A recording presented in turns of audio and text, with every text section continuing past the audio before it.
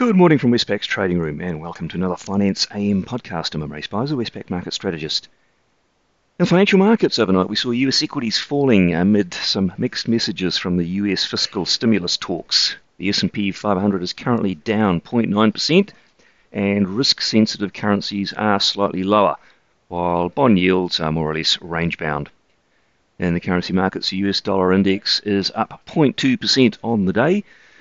The Aussie dollar round trip from 74.40 up to 74.85. Now that was a 2.5-year high for Aussie US, but then it slumped back to 74.23. Kiwi US, similar story, up from 70.40 to 70.95 initially before slumping to 70.11.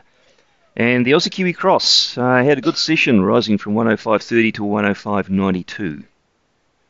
In interest rate markets, the US 2-year Treasury yield ranged between 0.15 and 0.16%, while the 10-year yield ranged also between 0.93 and 0.96%.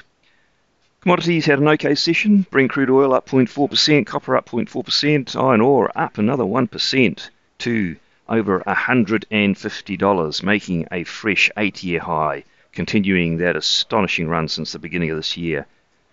And gold, it fell 1.9%. A little bit more detail on those US fiscal relief talks. Senate Majority Leader McConnell said that Democrats poured cold water on his offer to set aside some issues. And they also rebuffed Treasury Secretary Mnuchin's $900 billion proposal. The Democrat and Republican lawmakers working on the relief plan, they delivered a more detailed summary of their proposal yesterday. On the day, what's out that could be market moving? Not too much out of note for markets to chew on in Australia, but in New Zealand we'll get the monthly electronic retail spending data. The data itself is noisy, so we might get a monthly pullback, but the trend will remain strong. In the Northern Hemisphere, that's where all the action will be for markets on the day.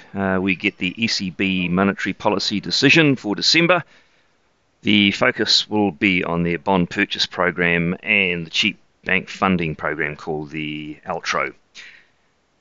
And in the US, we'll get CPI inflation data for November, expecting a fairly low print for the month of just 0.1%, dangerously close to a deflation threshold. Well, that's it from me today. Thank you for listening, and we're back again same time tomorrow morning.